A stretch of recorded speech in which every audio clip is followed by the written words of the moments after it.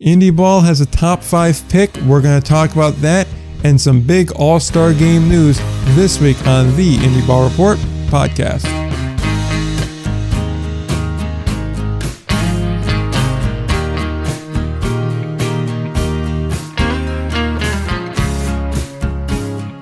We are back again, episode number 176 of the Indy Ball Report podcast. I'm Nick, he's Will, and we know where Kumar Rocker was drafted. We know the final score of the Frontier League All-Star Game, and we know that we have some very hot teams in both the American Association and the Atlantic League as well. So we have a lot to discuss this week, and we're going to try to power through it on this Wednesday night, so you all know when we're recording this.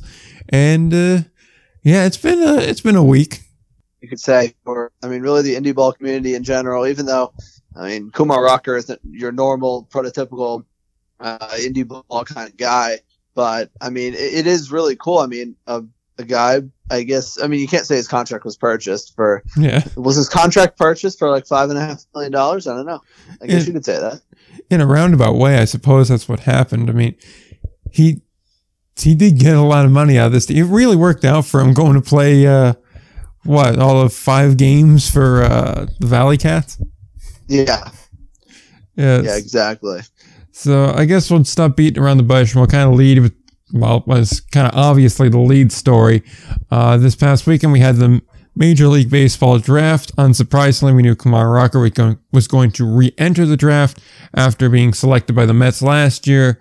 They didn't sign him because of concerns with his pitching arm, if I recall correctly, was the reasoning. It could have been a variety of things with that, was supposedly what was cited. So he went, played Indy Ball for about 20 innings of work in 5 starts, and then he was selected in the first round, as we all expected, but considerably higher than everyone was projecting him.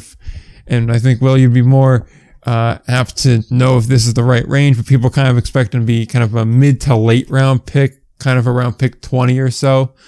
I think you're spot on. Yeah. I think you're spot on with that, just because I'm a diehard Red Sox fan, and we were picking 24th overall, and I was hoping that Kumar Rocker would still be there. I'll just put it to you that way. So I don't think there was really any indication that he would go in the top 5.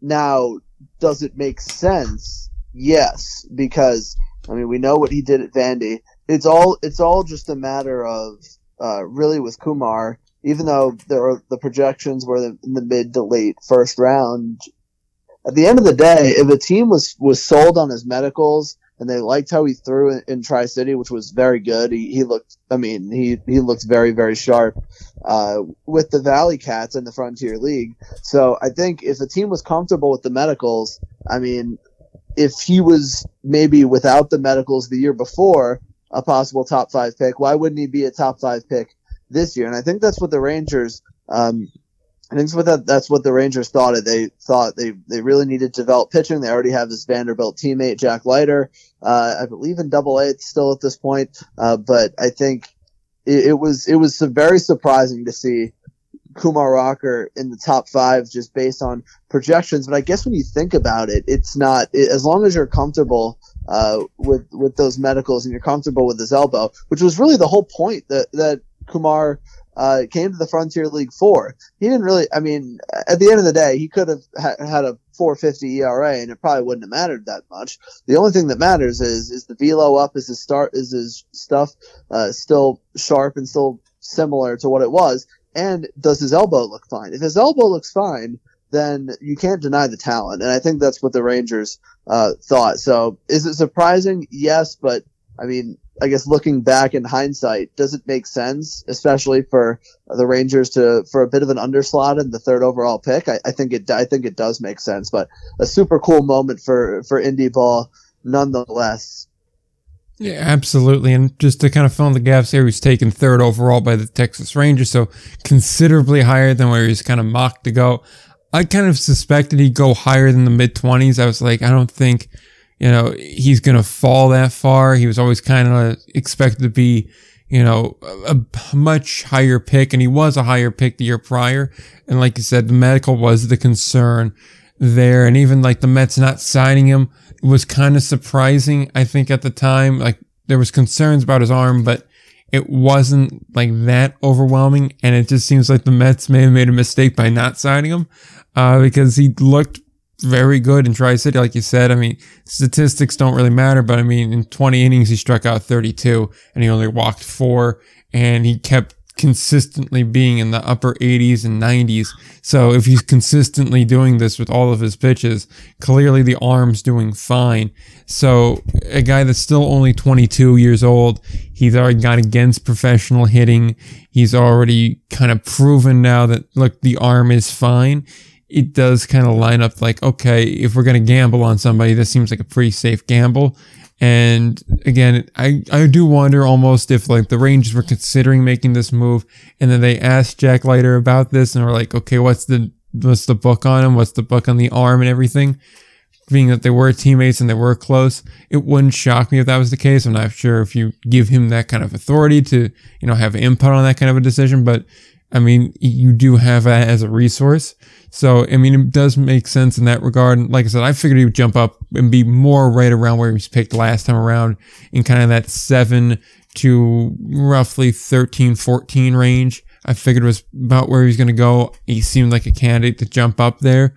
But to see him go not just top 5, but top 3 is a bit surprising, to say the least. But good for him, though. It definitely is a positive for independent league ball, even if he is the kind of guy that normally we wouldn't see in this situation, or as a guy that's, I guess, been more of something you'd see in like the old Northern League or the American Association or even the Atlantic League to a lesser extent. To see it happen in the Frontier League is obviously a positive, and I mean, it's definitely worked out for all parties involved. Rocker moved up and he got a very healthy contract to start with, and Tri-City got a very nice 5-start period and some great publicity out of this, and the Frontier League looks pretty solid coming out of this, having a top 3 draft pick now to be able to promote going forward. Yeah, I think you bring up a pretty good point, Nick, and I wonder if that Kumar Rocker thing, and while I guess it was a bit of a unique situation, could this set some sort of a trend for maybe some college guys who were, and in the few cases every year, and of course it's too early to tell really at this point, since the draft kind of just happened and negotiations are still mostly underway for a lot of those top draft picks. But I think that I wonder if this could become another avenue for those elite college players, and maybe in the first or the second round, in the first or the second round, who don't sign for whatever reason. I think of a guy like Judd Fabian last year for the Red Sox, but if they don't sign and they don't want to go back to school for whatever reason, whether it's they don't want to go back and hit with more metal bats. They don't want to go back and take classes again, or maybe their degree is already done, or something like that. I wonder if the Frontier League, I don't know, because it's because Kumar's such a unique situation, but I do wonder if some of those college guys are thinking, hey, because the Frontier League is a quality league, clearly something that scouts when looking at guys who are maybe draft eligible, it's something they value and they care about. And so could maybe a pitcher, specifically a pitcher, instead of going, maybe if you don't sign, instead of going back being the Friday night guy at your school and throw close to 95 to 100 innings, why not go then to the Frontier League instead, maybe throw 25 to 30 innings, take better care of your arm, and I think the Frontier League teams would welcome that as well. So I think that's at least an interesting question to ask in all of this: is does this become a trend for guys who are drafted high in the first 3 rounds, say, and don't sign, but they don't want to go back to school for whatever reason? Is the Frontier League a path? I think it's too early to say, but I do think it is a possibility. Yeah, I think it is. I think on the surface you may say, oh, well, this is a one-off type of thing, but there has been in the past historical precedent of high round draft picks kind of doing something similar, whether that be to try and leverage for more money in their contract or for a better outcome here. I mean, the Frontier League has kind of proven that now. And if we're being honest, it's probably the league that's best suited for a young player just because the level of competition is probably something similar to what you'd see in either a low A or high A ball type situation. Obviously, you'll have a couple of outliers there that are double A or better quality and some that are probably rookie ball quality as well. But it does present a nice opportunity to kind of showcase yourself. I think maybe not as much for like the high level guys like Kumar Rockers. I think those guys are kind of like your one-offs. I think they're kind of always going to be in demand where they're not going to have to do that.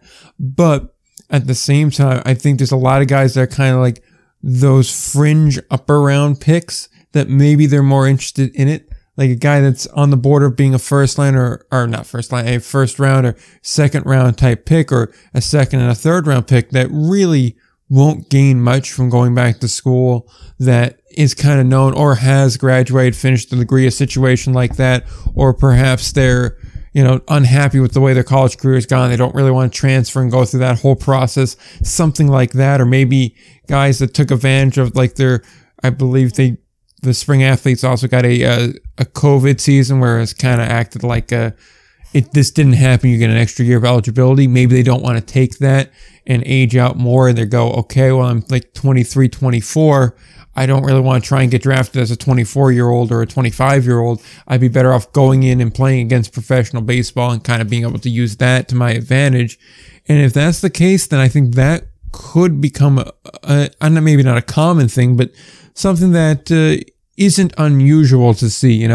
It kind of be like seeing a cycle happen. It doesn't happen very often, but you're good for one or two a season if you're a league, So I wouldn't be shocked to see something like that be the case. I think that is a very interesting question that you raised, though, Will. I could see that being more for like fringe round picks, guys that could be going around higher if they do really well and realistically couldn't fall much lower than where they're at.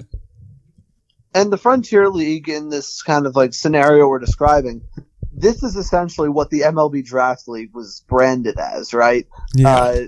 If you don't want to go to school, as a full replacement of going to school. But at the same time, I mean, you're talking about guys who are trying to get looks specifically for the draft. I know this year they're not even using collegiate players for the second half of their season. I don't really understand their model. I don't think it makes any sense. And because I don't think it doesn't make any sense.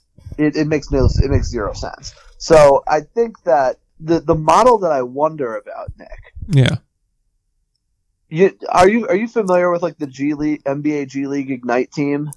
Vaguely familiar. From my rough understanding of it, and correct me where I go wrong, is that it has certain draft eligible players that then play in kind of the NBA's minor league system against kind of fringe NBAers, and then they can enter the Ignite team players can kind of enter the draft and then be selected from there. So essentially, it's, I guess, the basketball equivalent of playing major junior basketball. Yeah, I think you were pretty good on that. I think, I mean, basically, yeah, the Ignite team is like an elite group of, I think it's a group of probably 5 to 6 like elite high school prospects who don't want to go to college, and instead of playing in college for a year, they stay on the Ignite team. They play against other NBA G League teams, and they also have like veterans, like other like former NBA veterans playing with them as sort of like a mentorship. Now, I don't know if that exact model could work. However, I wonder if the Frontier League would be interested in a first half type of team pre-draft that's looking for those type of players and seeing if there's enough to put a team together that serves as an alternative of going back to school. Now, I think it's a little more complicated than it sounds, but especially from a league standpoint, just because they're not going to be there for the full season. Do they count? Do they not? Like, there's some other questions that have to be asked. But I think it's an interesting. I don't know. I think it's an interesting thought that popped in my head for that. It certainly is, because I mean, like the Can-Am League had the precedent of having your like Shikoku Island All-Stars, your Cuban national team, your Dominican national team that would come in and play their dozen or so games, and then they'd move on from there. Obviously, playing like, I guess 40 to 50 games is a bit more than just, a handful or a 2-week trip. But it would be interesting, especially if, hypothetically, you needed to even out the numbers for teams. If you ran that instead of, like a Frontier League gray situation, which, as we have seen this year, isn't exactly the best when your name's in the conversation for having the most consecutive losses to start a season in the history of professional baseball. That's never exactly a good honor to hold. And I think it would be something of interest. You're right, where it's more complicated than that, just because are they going to get home games, or are they going to be just a road team? When they wind up leaving, are they going to be replaced by other guys, or is it just going to wind up being a hole in the schedule? Is it going to be, how is that going to work out payment wise too? Is it going to be worth it for some of these kids to, just forego eligibility for what, maybe a couple $100 every couple of weeks? I mean, probably not. And you got to be pretty damn certain that you're going to get drafted and be able to sign for like a fair slot number, because otherwise you're kind of up the creek then. So there's other questions to ask, and logistically it is tough, but it is an interesting question because it is something that I don't think is as outlandish as it may seem on the surface, because there are parts to it that make a lot of sense to do it. Because the only thing that holds me up, I should say, is that now with NIL money, I think that maybe change it a little bit. Before NIL money, I think you could get a lot of guys really interested in it, but some of those guys now may be able to go ahead and work a sponsorship or two in there, and then they have money to stay at school to be where, okay, if I get drafted in the 4th round as opposed to the 3rd round, the difference isn't as bad to me, and it still is a proven path. And there's a lot to work out, but I do think, generally speaking, it's a fairly interesting concept. Yeah, I think I don't know. It's just something to think about. I think that, and I know this has kind of gone off the rails from the original Kumar Rocker discussion, but I think it'll be interesting to see if that's something that maybe more kids who are not interested in going back to school, and I guess you're right. The NIL money has a lot. It depends in that sense as well. I mean, how big of a brand do you have? And of course, college baseball is not as easy for NIL money as college football or college basketball. But I mean, there's certain guys. There's definitely guys that are getting NIL money for baseball a little bit. So I think it'll just be interesting to see if that's a route that maybe more guys try, and to see more if it becomes a possible trend later on. Absolutely, and I also think it also depends on the school a lot. I think it's probably easier to sway someone that's on Murray State than it may be for someone that's on Notre Dame, because when you have a big school backing you, like say a Notre Dame, a UCLA, what's a handful of other couple of really solid schools there, maybe Florida, Texas. These are big schools that have big brands and big outreach there. For a school like, say, Duke or UNC or Northwestern or Stanford, obviously just graduating with the degree holds weight. So that way, if it doesn't work out with baseball, you still do have a valuable degree to enter the workforce with. But when you've got like these kind of more middling programs, especially guys that are, their schools are pretty much Division I in basketball and baseball, and that's it. Those are the ones I think you could absolutely poach, because it's like, okay, you came here really for baseball and baseball alone, and you're really banking on baseball to work out for you. So maybe if you're willing to try a little bit of an unorthodox path, it could be something of note. But yeah, to just get it back onto the path of Kumar Rocker, it is a very interesting, or it was a very positive week there for the Frontier League, for Kumar Rocker, and for the Tri-City Valley Cats. And hopefully we'll see more of that in the future, because it is certainly a positive thing. And after having to go through the whole Grays saga for, weeks at a time, to have positive news like this is very welcomed. Agreed. I think that it's a cool story. It's a cool story for indie ball, and it's something they can hang their hat on. And it's not I guess it's not something it's something we've seen before, but I guess more recently we haven't. So it's a cool story for sure. Definitely is. And I think it's really like the first time in kind of like the social media age where we had a guy that had a lot of hype around him, a guy that, you know, even among casual fans was pretty, I don't want to say pretty well known, but he wasn't, you know, this unknown random prospect that came out of nowhere, right? He was kind of like, oh yeah, that's Kumar Rocker. I've seen the clips on YouTube and the clips on Twitter and wherever. He was kind of known. And then after the whole Mets deal, that kind of fell through. He was a name, and to have names like that associated in a positive way with the Frontier League is just such a nice change of pace. And to keep it on the Frontier League, but to change it up a little bit, they had their All-Star game. It just wrapped up a few minutes ago. So we do have our final score of the East Division taking it 8-1 in 9. It was kind of close until we got to the 5th inning. It was 2-0 going into the 5th. Then a 5-run inning versus just a 1-run inning from the East kind of sealed the deal. There was no more major innings. 1 run it comes across in the 6th for the East to wrap it up 8-1. 11-8 goes the hit total in favor of the East. So I believe the hometown West Division will unfortunately go home disappointed as everybody breaks off and gets ready to resume the season in a day's time. Or, well, I guess while you're listening to it, the season will have already resumed. Yeah, I think it's certainly a dominant performance by the East Division. And I guess, I don't know, I think that probably the more talented division, but it's one game. So I don't know. I think it's hard to really tell. But, I mean, surprise, surprise, Zach Westcott gets the win. Yeah. So for the East, I know everyone threw an inning, so it's kind of just a matter of who got lucky when their offense scored, I guess.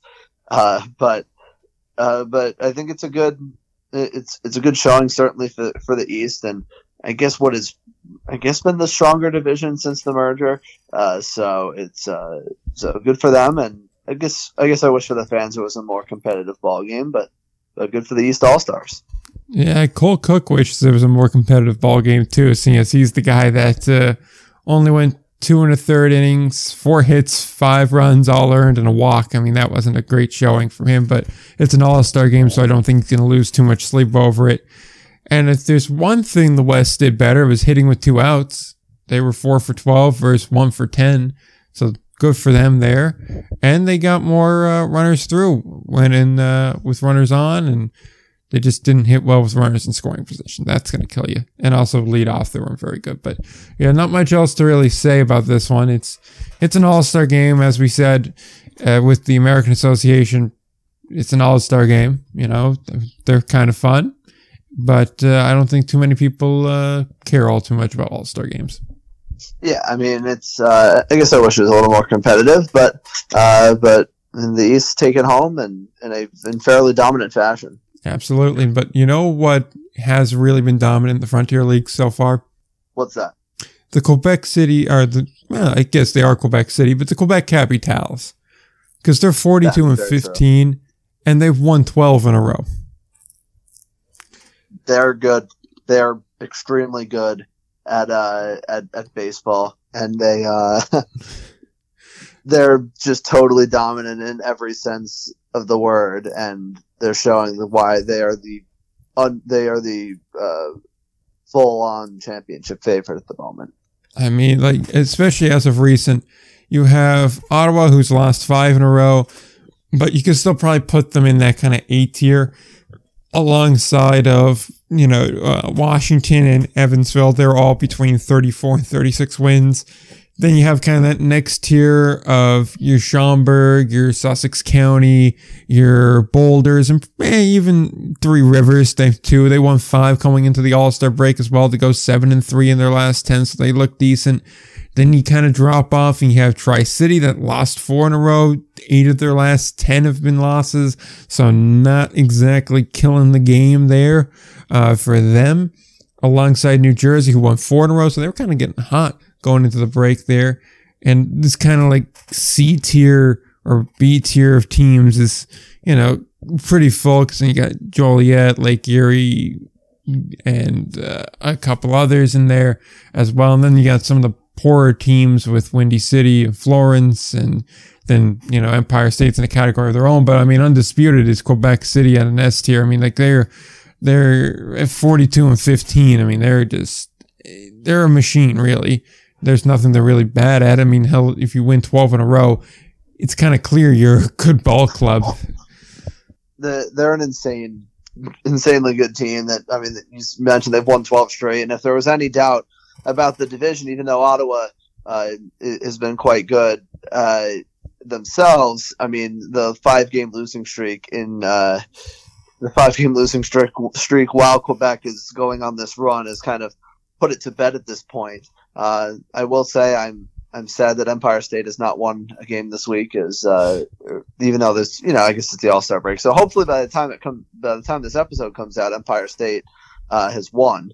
So that'd be fun. But yeah. I think that I think Quebec has established themselves as the best team, and I think Ottawa definitely at number 2. Now for number 3, I don't know. It's kind of a cluster right now. I mean, with so many teams, really everyone is kind of in it. Even New Jersey is in it for that third spot. And on the other side, you're probably looking at, even though Schaumburg's been playing very well of late, still waiting for Gateway to get it going. But I think the race for that 3 spot in the East is going to be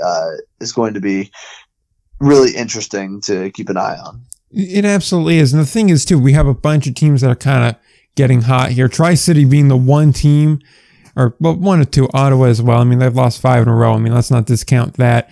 I mean, they're still got, about 4 games or so up on the closest opponent there in Sussex County. So they still seem pretty safe right now. I think they're still going to pull it out. I mean, every team goes through their losing streaks and their winning streaks just when you pick to have them, if you could pick to have them. So they're there. But you're right. The third spot in the East is interesting because you have Three Rivers.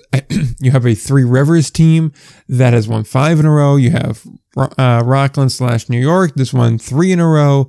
You have New Jersey that's come on strong with those 4 wins, which I'm just kind of surprised, like you're saying, that they're in it still. I kind of expected them to be dead.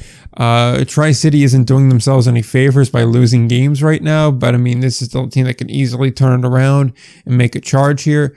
There's a lot of teams in that East that I think by the time August rolls around, we're going to get a little bit of a better image too, but it's going to be a very interesting fight there. In the West, really, only Windy City and Florence, I would say, are out of it. We were saying a couple weeks back that Florence really needed to have a good week, and they didn't have a good week at all. So they're kind of, at 12 games under 500, they're kind of out of it at this point. And Windy City, 10 games under 500, it just seems like a lot to make up. But everyone else, they're kind of in the same boat, Like, both of these divisions, quality aside, are kind of the same when you think about it. You have a bit of a fight really for who's going to get that bye spot in the top in the West. And then it's really a fight to see who's going to play in that wild card. And Schaumburg's good right now, but Gateway, they're talented enough to be able to take that spot. Joliet's kind of come back from the dead despite, not being great over their last 10 going into the All-Star break. They weren't really killing it. But Lake Erie's surprisingly come on as of late. So there's a lot here that I think could change. And it seems like the Frontier League might just be the competitive league this year.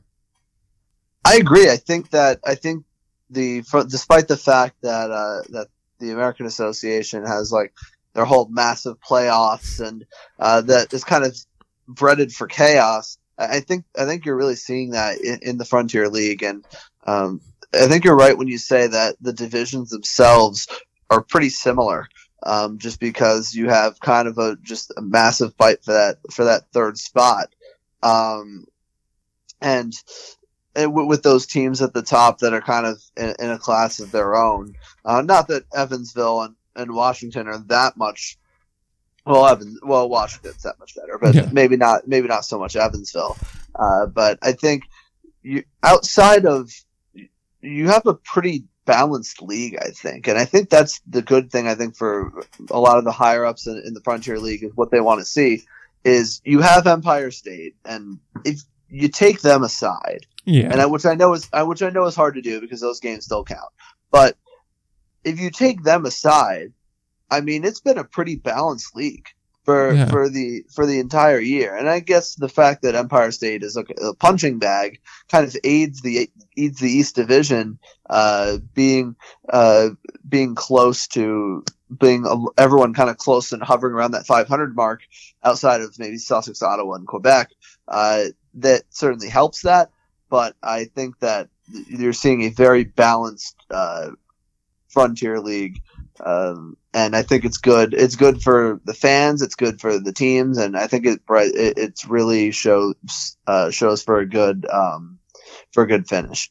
Absolutely, the amount of parity in this league is kind of insane, and it is probably a positive for the league. And I see what you're saying, where it was kind of hard to take Empire State out too, but I think it's easier when you realize we all kind of knew Empire State was not a good team. We knew that was going to be the case going in, so it's easier to pull it out. And really, then you do have kind of like a notable kind of lower class in this league, a kind of really clear upper class, and then a bunch in a huge middle class. And I think it's kind of also aided by the fact that talent's pretty evenly distributed, and we only have the 3 playoff spots, and one of them's a bye.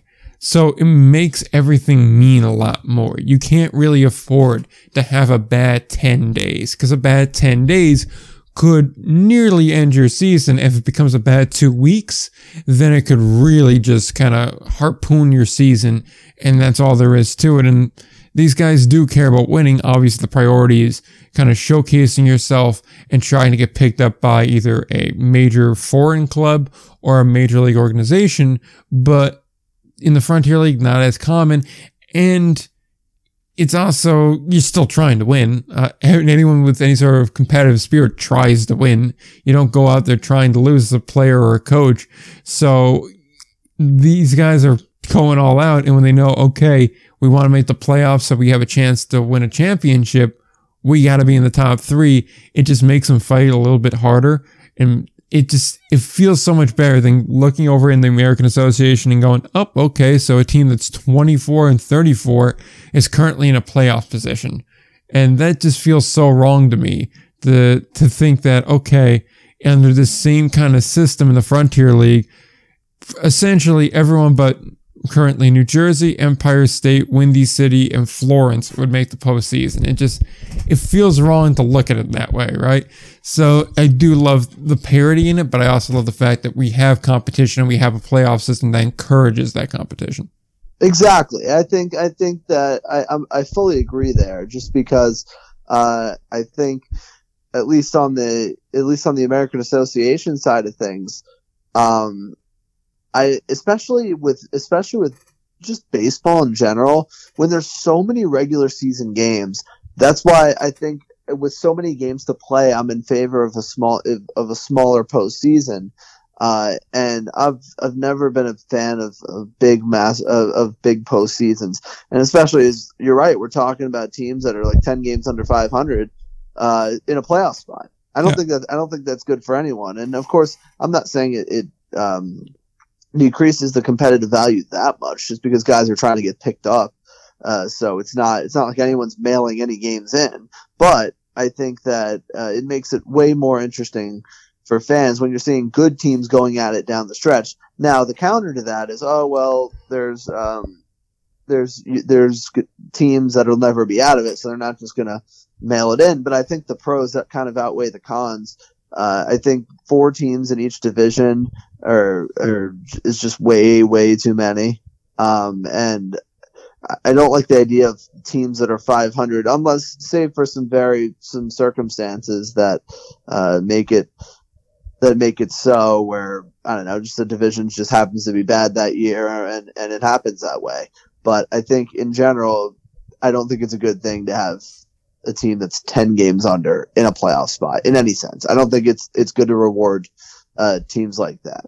Exactly. Yeah. Like it's one thing in like a football type event where you play, 10, 12 weeks and it's like, okay, well, you're 6-6, but I mean, do we have enough to really go off of from just those 12 games?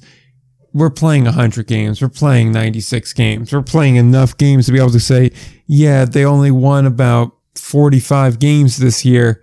We know what they are. There's no hiding that fact. Like, we know when we look in the American Association, I guess we'll just make the transition to that now because it's the topic of conversation. We know that a 21-37 Lake Country Dachau team is not a good ball club. We know that regardless of who gets that last playoff spot between a 24-34 Gary South Shore Railcat team and a 23-34 Cleburne Railroaders team, it doesn't really matter because the 39-19 team with a near 700 winning percentage is going to pick them in the first round and is likely going to demolish them in the first round. These are things we know. Like, having them in there does nothing but really give these teams another, I guess, 2 or 3 games of playoff revenue, which is admittedly important for these clubs, especially coming out of a couple of weird pandemic seasons. In the case of the American Association, having the one year that was the kind of like hub city year, and then the following year where everyone was back, but it still wasn't, you still had it kind of hanging over a little bit. So I understand it is a revenue creator. It's different. It makes headlines. I totally get it. And if you want to do the kind of pick your opponent thing, you can't just have 3 teams. You need to have 4 at least. So I get it. But it just doesn't feel right to have a team that's that far out of it. It's one thing if, it was like 50-50 or 55-45. It's like, okay, well, it's a competitive team. Just toss up games. You can pick through the season, find reasons why they are or aren't a good team. That just kind of got screwed by the way things worked out. But, I mean, come on. In both of these cases, there's teams that are, 4, 5, 10 games under 500 in some cases. It's not particularly close. These are not teams that deserve to be in the postseason. Yeah, and I think that it almost, I think having 3 dominant teams is kind of not, in a sense, what the American Association, I think, was hoping for when they created this playoffs, that you don't have the Dogs just totally running the East Division, and you have Fargo, Moorhead, and Kansas City slugging it out in the West, which, I mean, I guess, I mean, come on. Everyone kind of knew that was going to happen. But I think it's just, it doesn't feel right, as you said. And at the end of the day, I guess I just wish there was like punishments for teams punishments for teams, I guess. Like, for example, in the Frontier League, you don't win your division, you got a 1-game playoff. Yeah. Right. So I think that kind of the punishments for not winning your division, like I was super pro wild card game, and I'm gonna miss the wild card game this year in the MLB because I'm super pro wild card game because I like the idea of no matter what, and yeah, it might not be fair, but if you don't win your division, you have to go through an extra obstacle. This is just, you get your first choice of these mediocre to bad teams. Like, I don't know if that's enough of an incentive or a reward for a team like Chicago who's rolling through teams. So that's kind of just how I see it. I agree with you. I think it's the kind of thing where if this was a league with, say, 20 teams and then 8 made the postseason, I'd be like, okay, well, yeah, it's like a little over a third of the league makes it, but it would feel a bit more like, okay, well, let's see what happens here. Or if we just kind of said, let's get rid of the divisions once you win them. So if you're the top overall team, you could pick your next opponent. That would at least add a bit more suspense to like, okay, well, who are they going to pick? But I also feel like at the same time, especially on this level, most managers are not going for the interesting thing. Most front offices are not going for the interesting thing. They're going to pick the thing that isn't bulletin board material. They're going to pick the thing that isn't, particularly notable. They're going to pick the worst team for the first round. The only possible exception I could see is maybe if you're a team like Chicago and you have Kane County sitting there, you go, all right, well, we have a local rivalry thing. We can promote and market that a little bit better, so we'll pick them. But again, it's like, okay, everyone in that division, particularly Chicago's division, is pretty much the same team. They're within 3 or 4 games of each other for the most part. I mean, Look at the other three playoff teams. 29 and 29, 29 and 30, and 24 and 34. They're all within 5 games of each other. And then if you really want to consider Cleburne part of this, they're 23 and 34. Okay, so like they're all basically the same team, with the last two being slightly more horrific. And that's really only because Gary fell apart the last 10 games and Cleburne won 7 in a row to be 8-2 in their last 10. So great. If Cleburne keeps it up, maybe this could be interesting and we could have 4 teams that I could feel good about. But baseball is a sport that, despite having probably the most well-developed analytics, despite having so many different styles of building a team and a way of processing information that most people couldn't really see and that you wouldn't think is important, but in fact is like some of the most vital information when picking players. Despite all of that, it's also a game that's just kind of like, it feels like it should be a certain way, and when it's not done that way, it feels a bit off. Like, it feels like I should just go ahead and have like 2 or 3 teams in the postseason. Even if, you know, for a slew of reasons, it makes a lot more sense just to either go with the top 2 teams or go with 4 in this setup, right? It feels off, and that feeling, it just feels, I know I'm using that word a lot, it just is overwhelming almost. And I think it also, it kind of dulls the end of the regular season. Like, the Frontier League, I mean, as you'll probably notice when you're listening to this show, I'm sure the last month will be very Frontier League centric, because it's going to be madness coming down the stretch. American Association,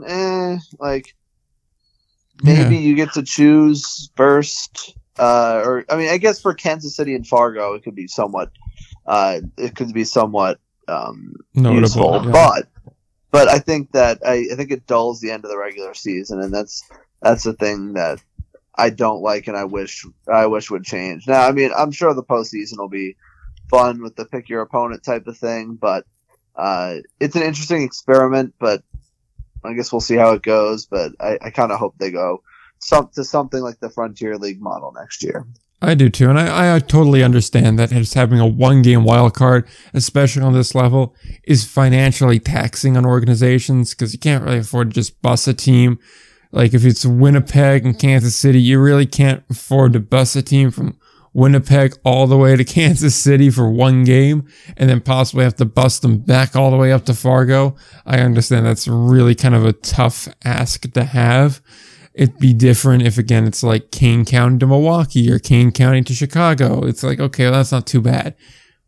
But it does also feel a little cheap at the end of it all. So hopefully they'll do something about it. And again, like, I think if the league was bigger, I'd love the structure a lot more, because I do think it's very interesting. I think it creates a lot of headlines. I think it creates a lot of buzz, and I think it is different. And I do like them trying different things. It just, the postseason seems too big. But before we move on to the Atlantic League, because we'll have to hit them up quickly, I just want to point out, Winnipeg's doing solid too. They're 31-27. They could be, I wish they weren't in the West. I wish they were in the East. In the East, I think they could be a lot more interesting. But in the West, It's like, we know who this fight's between.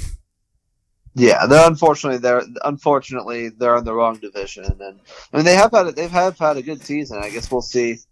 They could be maybe a team that could upset a team like Fargo Moorhead or Kansas City in a playoff series that is kind of a crapshoot. So I don't know. We'll have to see. I mean they've certainly had a very good year though.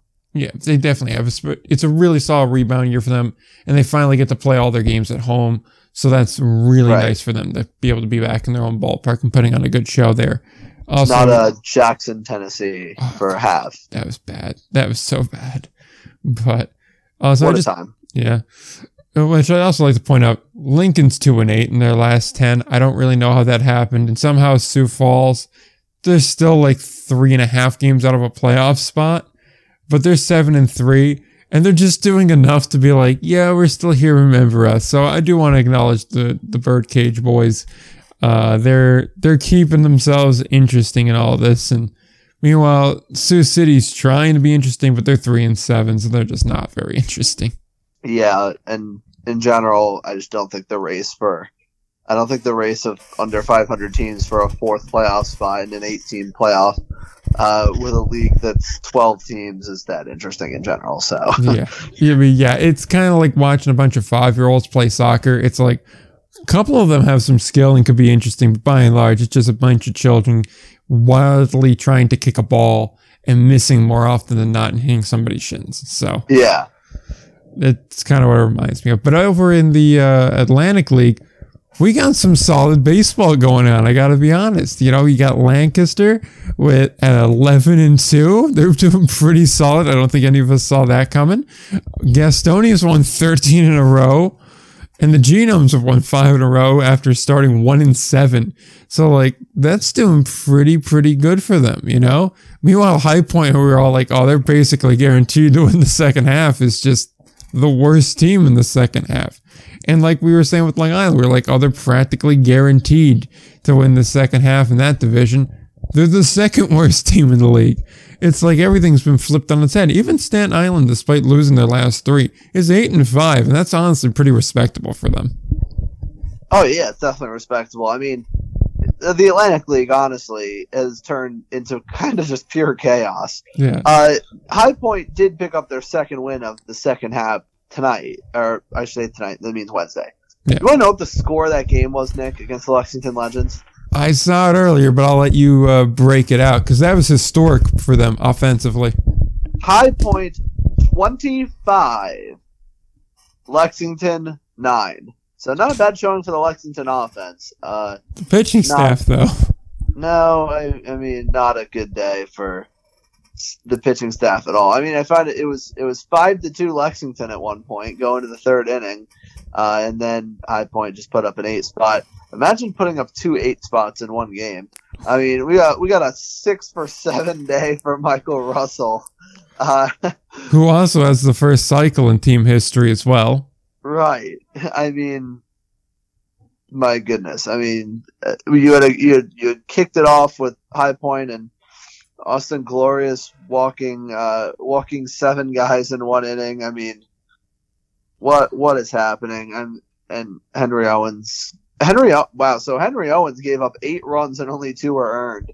That's a rough day at the office. You cannot make this up. I mean, this is statistical oddities you can only find in an Atlantic League game. But 25-9. But on to more important things. The Gastonia Honey Hunters are an absolute wagon, and they don't even really have much to play for. But my goodness. They're an unstoppable force right now. Obviously they're going to have to lose at some point. They'll probably lose before this episode goes up. But at the same point, man, they look like the best team in this league right now, and I really would not want to play them. Southern Maryland's still doing good. I mean, they're 9-5. That's obviously solid. And they're only 2.5 back in their division. But I just really feel like Gastonia has a surprisingly legitimate chance at winning it all because they just have been consistently good. They had that one little rough patch I think back in May, June-ish period, but overall they look pretty solid despite losing some important pieces, whether to Mexico or to affiliated ball. Man, they just look like a solid team every which way you cut it. And really, who's going to be that team that steps up and takes it from them, right? You want to look in the wild card, which is probably where they'd wind up playing a team. You have a not so great High Point squad or a not so great Wild Health squad. I mean, come on, it's lining up pretty good for them.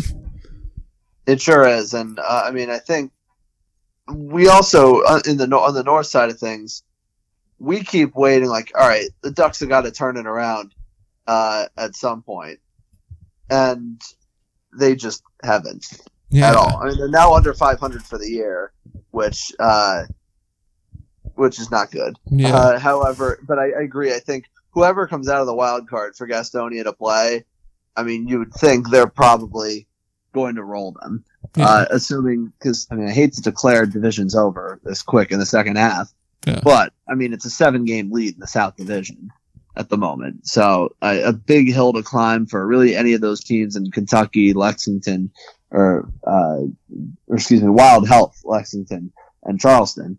But I think that Gastonia has just the Gastonia running honey hunters that just continue to just steal bases at an obscene rate, and a team that has improved so much. I mean, they're the best. They have the best ERA in the league now by quite a bit, 3.55, which for them is an astounding turnaround. Yeah. And a team that has been able to get arms in. They also second in the league in strikeouts on their end as well. So they're just a really, really, really, really, really good team. And even though they have nothing to play for, they're just still flexing their muscles in that division.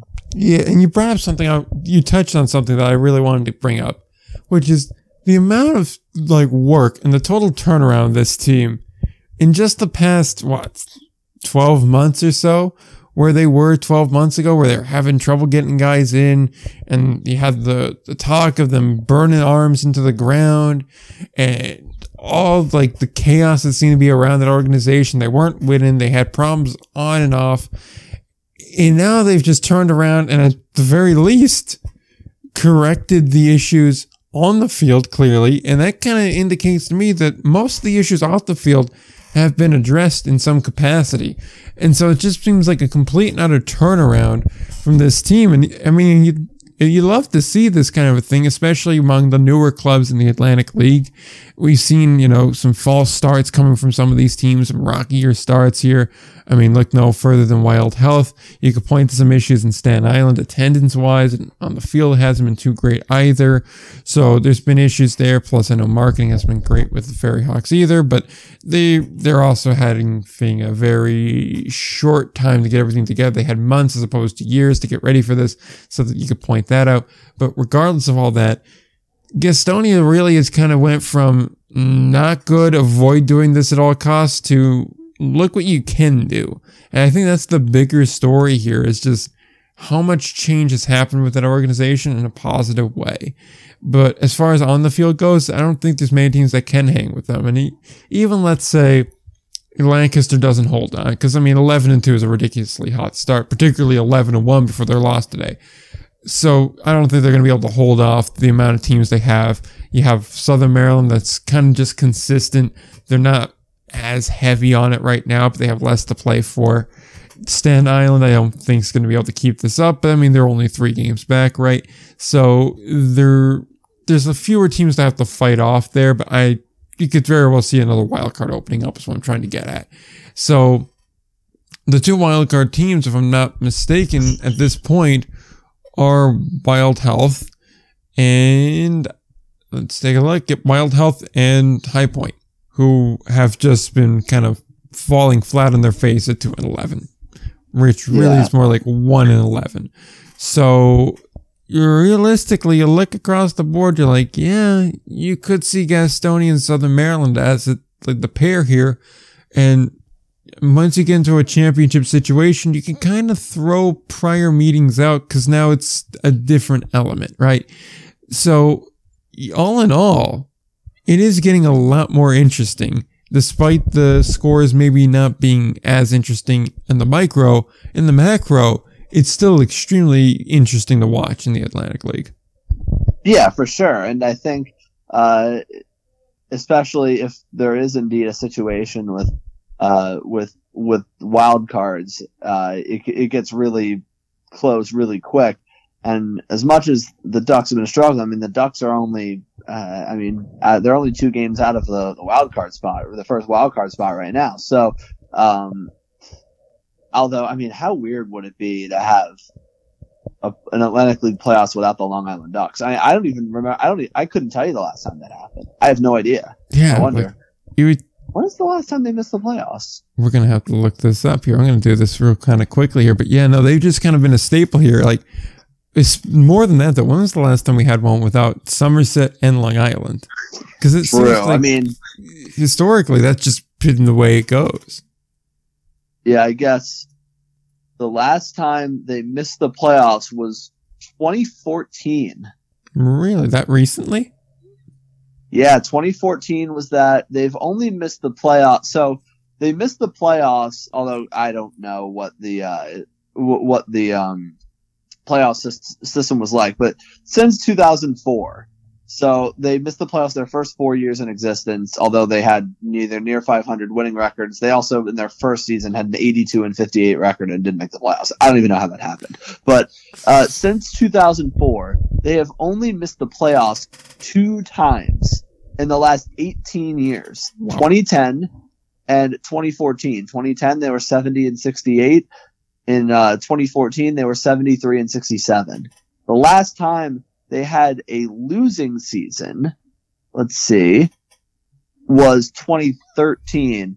And believe it or not, 2013, they went 63-77. Okay. And won the championship. That's a very Long Island thing to do. The year before, 63-74, won the championship. So Atlantic League playoff system, boys and girls. They find new and creative ways to make it confusing. And the thing is, like, you're giving me, like, they were under 500 and won a championship. That very much tells me we played our asses off in the first half and then just decided we didn't want to play in the second half because there was not as much of a reason to do it. And the thing is, I could totally see that being the case. So let's see, you got to go back a ways here to try and find when Long Island and Somerset were not there. Ooh. Yeah, because let's see, let's go back 2006. Doesn't really list it, but it could very well be that. I'd have to, let's see, maybe the Atlantic League website hasn't. Now that's actually a funny joke to say that they would, but seeing as their records are not really in date, they don't really do that all too much, but maybe they have it. So we're going to park a little bit of time for me to look this up. Yeah, I mean, because now I'm looking. All right, hold on. Because now this is of interest. Time they did not make the play. I forgot the Somerset Patriots didn't make the playoffs in 2019 in their last Atlantic League season. It's kind of sad when you think about it. That was sad. It could be 2002. Let's see. Correct. 2002. All right, that's what I thought because I looked at the championship records that are on the site, and I was like, I don't see either one of them there, and I don't think it was a prolonged one. Yeah, so 2002 is your answer there. Wow. That's 20 years. That's kind of amazing that it's been that long since both of those teams missed the Atlantic League postseason. Obviously, that could be broken with a little bit of an asterisk, but yeah, because Long Island was above 500 but didn't make it. I don't think, at least, it doesn't list on Baseball Reference, and I'm not sure how the playoff system worked then, but it does kind of appear to be that way, and I think Newark won it that year despite being like way out of it, kind of. And Camden had, like, they all had better records. Yeah, no, so I think they just kind of took the better records because Somerset was 65-60, one half game better than Long Island was. Newark won that championship, so that tells me when they beat Bridgeport that they both made it, obviously. And Camden at 71 wins. Now, of course, this is the Atlantic League, so logic and reason does not exactly have to exist here. But you got to imagine a 71-54 and a 71-53 ball club both made the postseason over a 65-61 team. Right. So, like, if that's the case, then yeah. Which, can I just point out one fun fact? For a brief and shining moment in the Atlantic League's history in 2002, the South Division was comprised of entirely New Jersey teams. Really? Actually, I didn't know that. Yeah, Atlantic City, Camden, Newark, and Somerset. The North, Bridgeport, Long Island, Nashua, and the Road Warriors. Wow.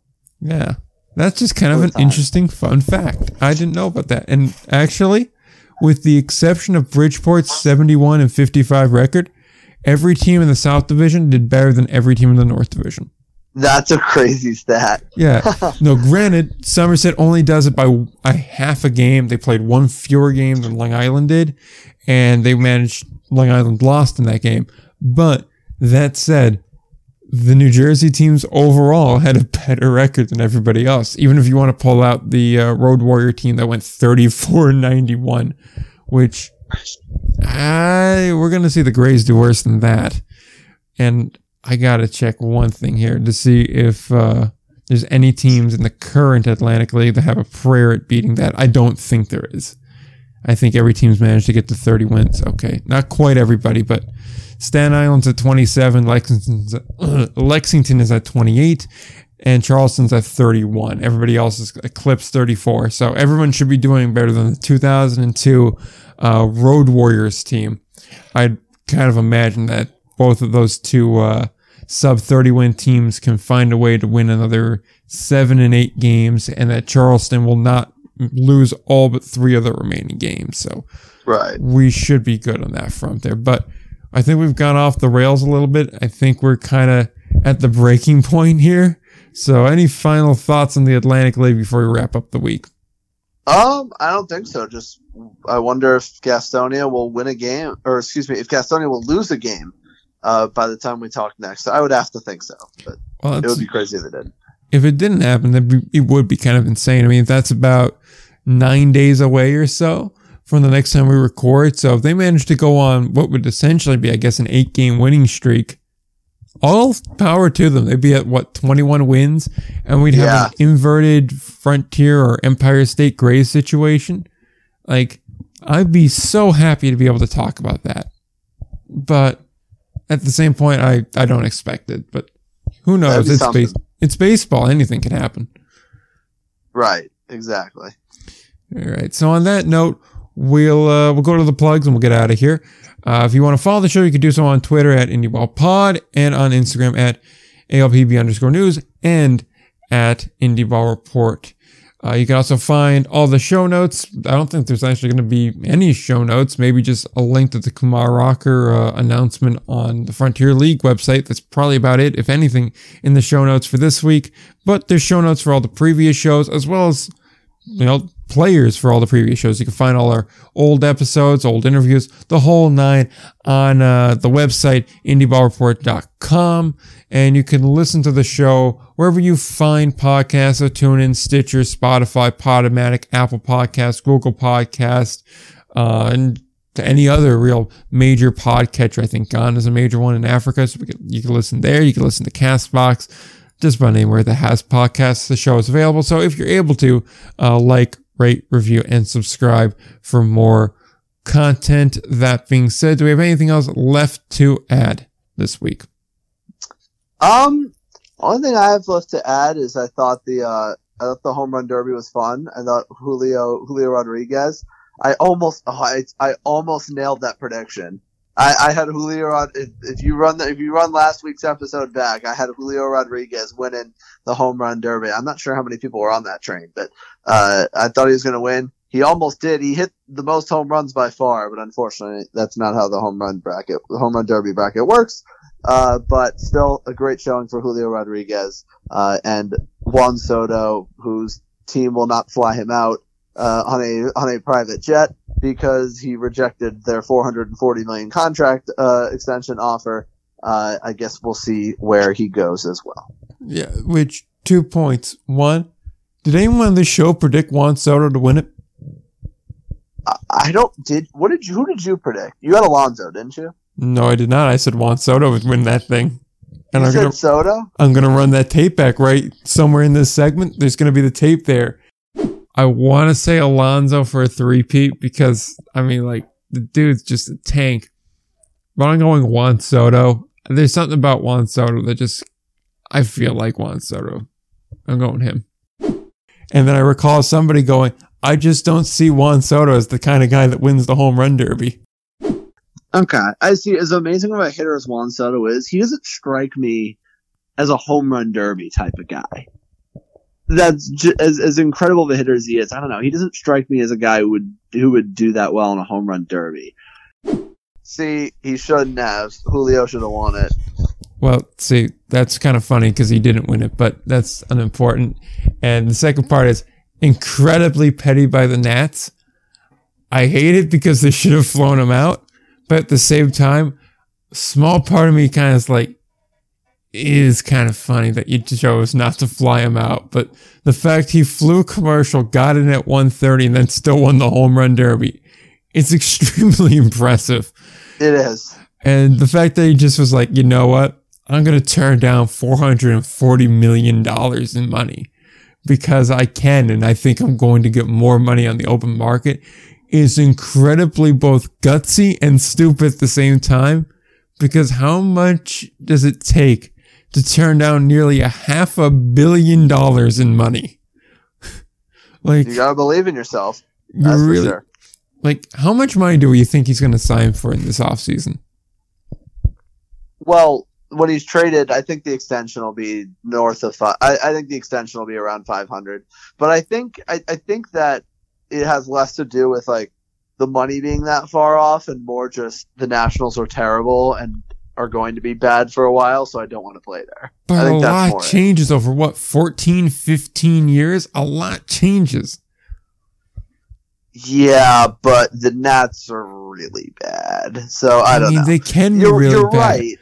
But you're like, right. You can only suck for so many years before you just luck into good players or you luck into a good season.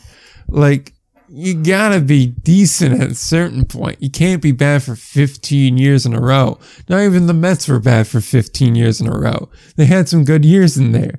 So, like, I'm sorry. Like, it's still incredibly large amounts of money. And who can afford to pay him that? You know? Like, there's a list of maybe 6 teams that can be like, yeah, we can go ahead and sign him to $440 million over 14 years. And how many of those teams have the prospects to trade for him? Maybe like 2. Like, I think maybe the Yankees do. Yeah, but they have the Judge issue to sort out. Right. Well, yeah, it's one or the other. Yeah. And I mean, if you're not picking Juan Soto over Aaron Judge long term, like 100 times out of 100, you're crazy. Well, absolutely. But I mean, like, at the same time, the Yankees got a lot of money committed already. And, like, obviously Juan Soto is the better player, but this is also New York. And for whatever reason, we're like, homegrown means a lot, even though they go out and spend a stupid amount of money every offseason. Yeah, he's also 7 years younger. I mean, like, yeah, like, no one's arguing that Juan Soto is by far the better player on every metric. But at the same time, you do know that there is going to be some kind of dumb narrative that gets started where, oh, sure, they'll pay Juan Soto, but they won't pay a homegrown face like Aaron Judge, despite everyone with any sort of baseball sense going, well, yes, Juan Soto is a better player overall and is 7 years younger. So you can sign him to a 14-year contract and still be like, well, the first 10 years are going to be great. It's those last 4 that are going to be terrible. But you're not paying for like the last 7, you're paying for the first 7. Yeah. So it is what it is at that point. Like that. And is he going to wind up being like a Dodger? Because I could kind of see him being a Dodger too. And the Dodgers literally don't care about the luxury tax, so I wouldn't put it past anyone. Yeah. That or would it kind of burn people if he became an Astro? The Astros don't have the prospects to get him though. Their farms, because they lost a first and a second round pick for 2 years due to the sign stealing, which kind of destroyed their farm system. So they don't really have much at this point. Sugarland Skeeter's not exactly bumping with prospects. Or wait, Space Cowboys. I was going to say, sir, the Skeeters are dead. They're the Sugarland Space Cowboys. Because Space Cowboys. We can't possibly keep any of that old identity. That's got to go. Yeah. I mean, maybe the Cardinals or something? I don't know. They could pay him. And they have prospects. But Steve Cohen's a mad enough man to be like, yeah, we'll just trade everything to go get Juan Soto and pay him $500 million because money doesn't matter to me. Right, but I can't see the Nats trading him in division. That's why I don't buy into the whole Mets Soto stuff. So I don't know. But think of how much fun it would be. It would be fun. I hope he gets out of the American League. I hope he stays in the National League, but we'll see. So really, you're on the anyone but the Yankees kind of train. Correct. So, you know, it would be really funny, but won't happen because they're too cheap to do it.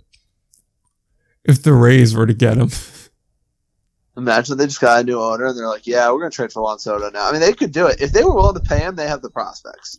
Yeah, like that's the thing. Like, and if you're going to sit here and tell me like Juan Soto doesn't like absolutely make them like a World Series contender, especially with the BS Devil Ray magic they have, where they just find random dudes in like the Frontier League that they're like, oh yeah, we have this undisclosed metric that he's like in the top 2% in the world in, so we're going to just pick him up dirt cheap. And then he's going to turn into like an all-star closer in 2 years. Like, they definitely have that kind of ability, and they're already a good enough team. And if you pair him with like Wander Franco, I feel like that's a really good 1-2 punch. Yeah, it would be insane. Plus, that's a marketable pair right there. You could really market that, and if you wanted to have a brand new ballpark, and if you were to get that ballpark, you could go ahead and have those two as cornerstones going forward, and that draws a lot of people in. Plus, they're fun young players, and that goes a long way. Their current ownership group will never pay it, though. Oh, absolutely. If the current ownership group was willing to pay money, they'd have a stadium by now, and they wouldn't have to do this thing where they ship off good players every 2 to 3 years.